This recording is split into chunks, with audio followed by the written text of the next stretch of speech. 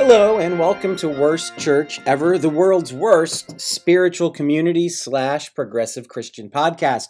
We're that quiet kid from Bible study, you know, the weird one. And in terms of hipness and righteous elocution, we have zero aspirations, a complete lack of urgency, and what our fundamentalist neighbor calls a lukewarm level of commitment. We love to tell good stories, don't claim to know our theme and glory. Really, that's not for us to say. And we listen to Oasis. We like the way they swaggered and sneered the devil back to hell. We don't believe in hell, by the way, at least not the one where our neighbor thinks most of us are going. Imagine God being that angry. Imagine God being so damn small. This is episode 3. Every new beginning. Now, this will probably be part 1 of a 2 or 3 part podcast looking at the first and second chapter of Genesis. Today, we're going to start our exploration of the narrative lectionary. And as we record this episode, it's May 2021, but we'll be starting with the readings for this coming September. First, a bit of housekeeping. I misspoke at least once on each of the first 2 pods. In episode 1, I referred to God as He, and I usually try to refer to God as God. In the second episode, I used the word mankind, where I'd intended to use the word humankind. I believe, Lord, help us thou, my old, still dying habits. If you'd like to support the podcast, there are links on Spotify and Anchor.fm to do just that.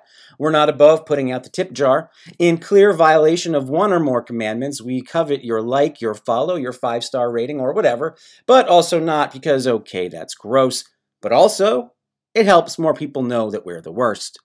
Back to the heart of the matter for today, and is it just me, or is every part of that song the hook? Don Henley, handsome genius. He drums, he sings, he rocks every hairdo under heaven with tall Texan aplomb. I'm not sure how that register comes out of that long neck bottle, but we're all the better for it. Twists and turns, diversions, just one of the many public services Worst Church Ever gives back to the community.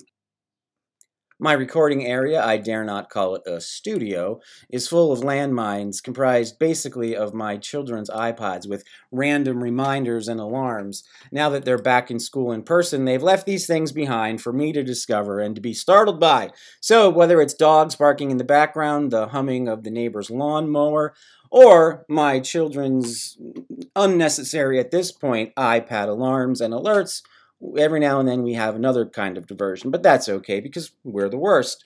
Now, I was saying that Don Henley was a tall drink of water. Speaking of the Southwest, which is where he's from, how crazy is it that the code name for the first nuclear test was Trinity? 22 kilotons of TNT equivalent.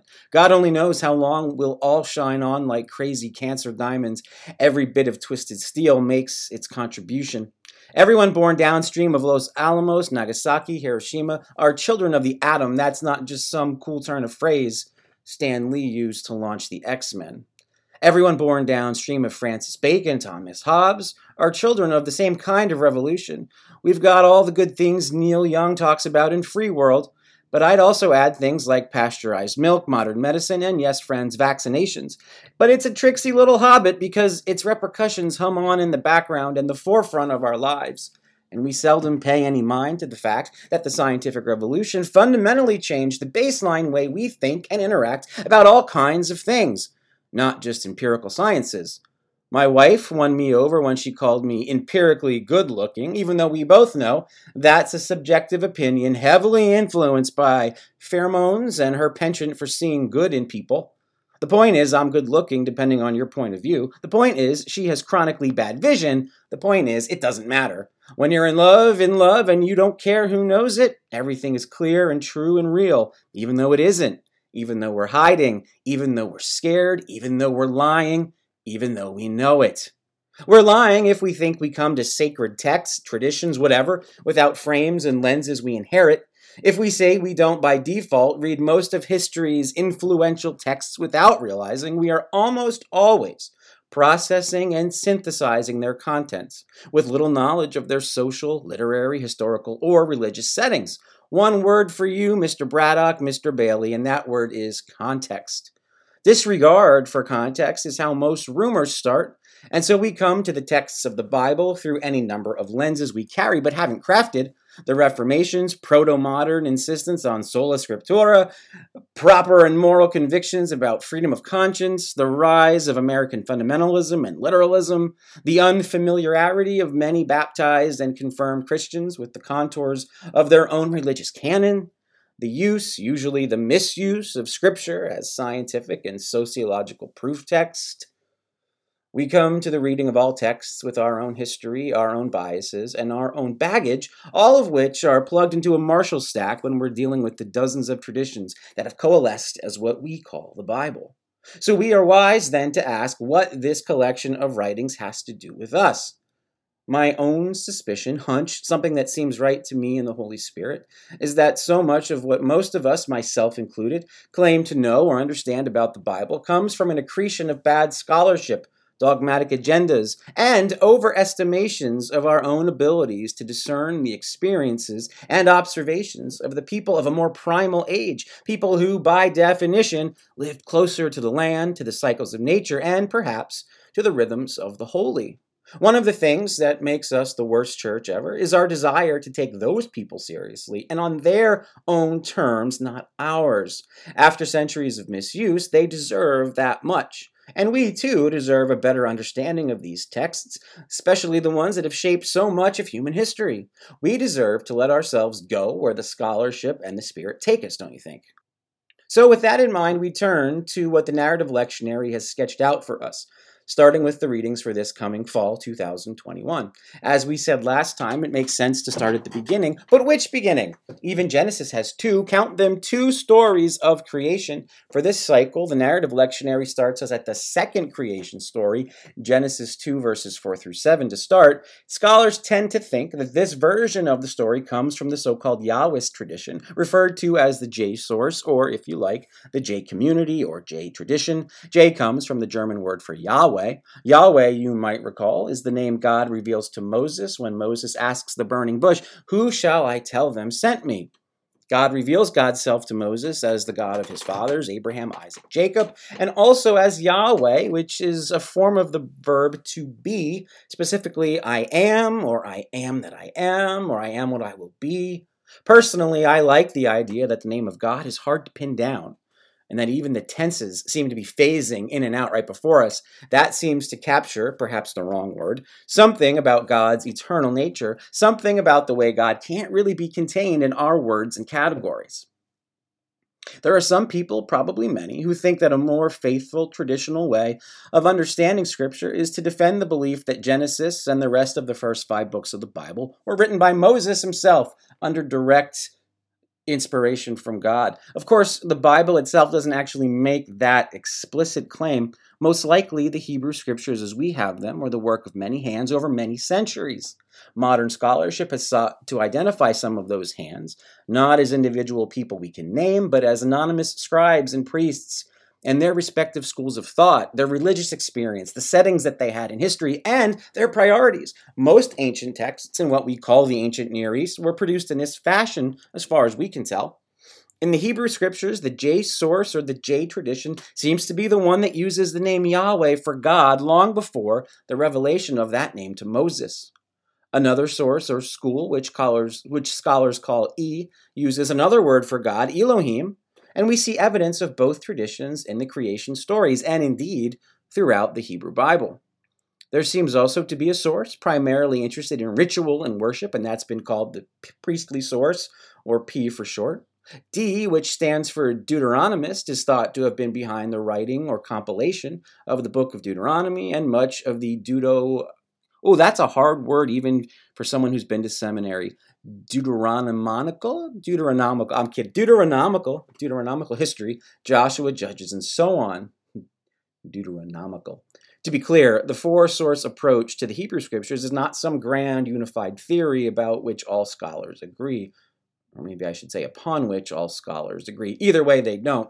Biblical scholarship, like all scholarship, continues to evolve with new insights about ancient life, linguistics, and literary traditions. You don't have to believe in JEPD any more than you have to believe that Moses wrote the first 5 books, and I suppose that's my point.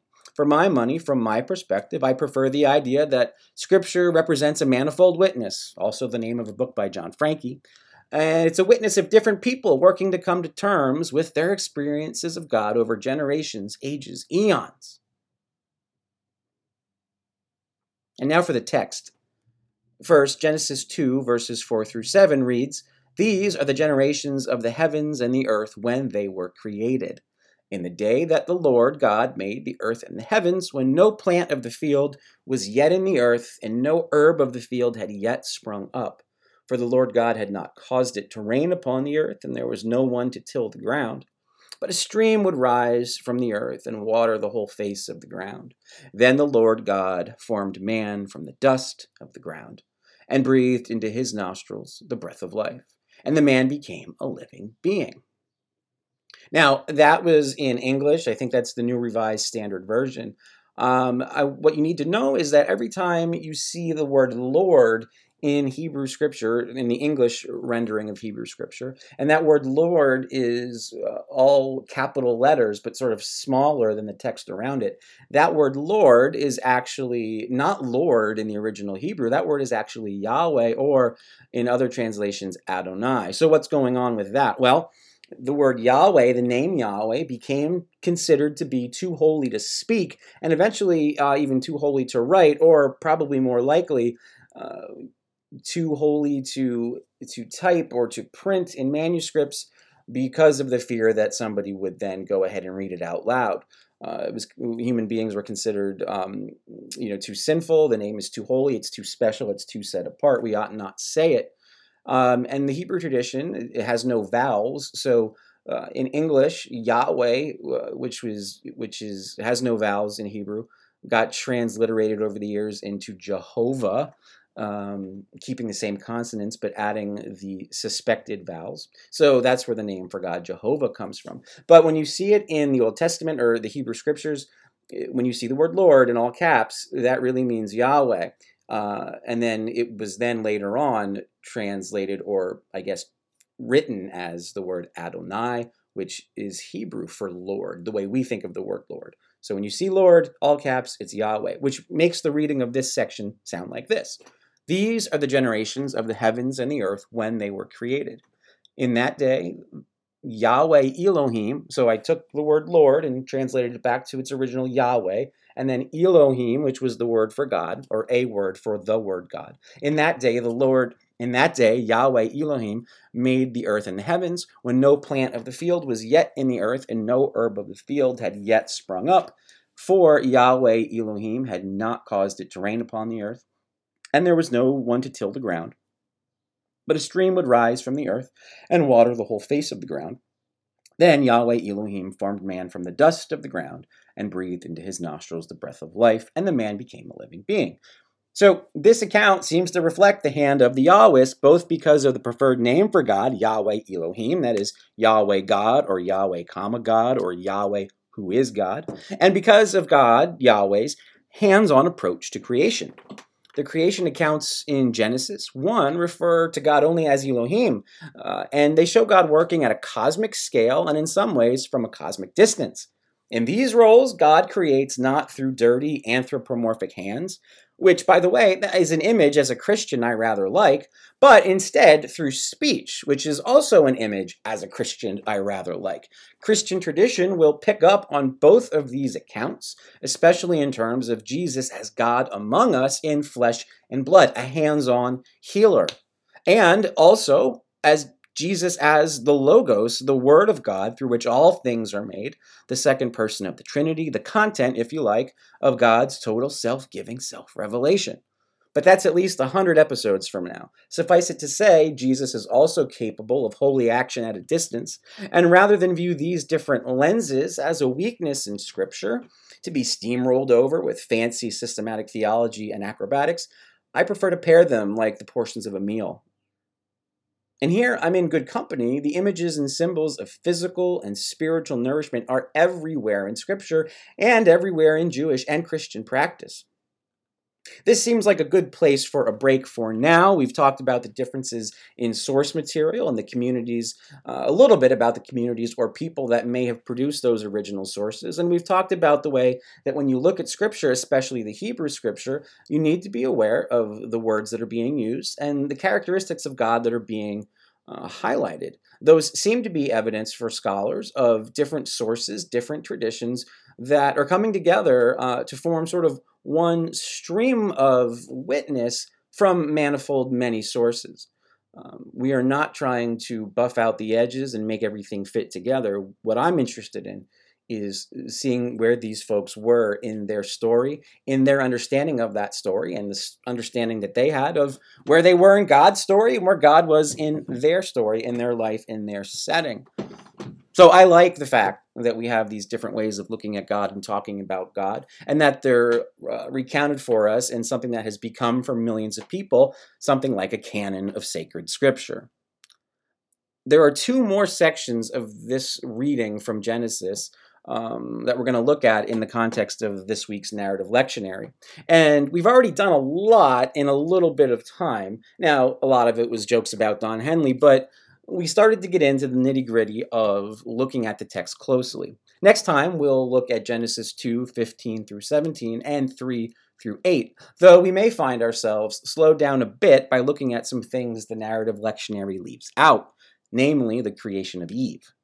All that and more next time at Worst Church Ever. Thank you.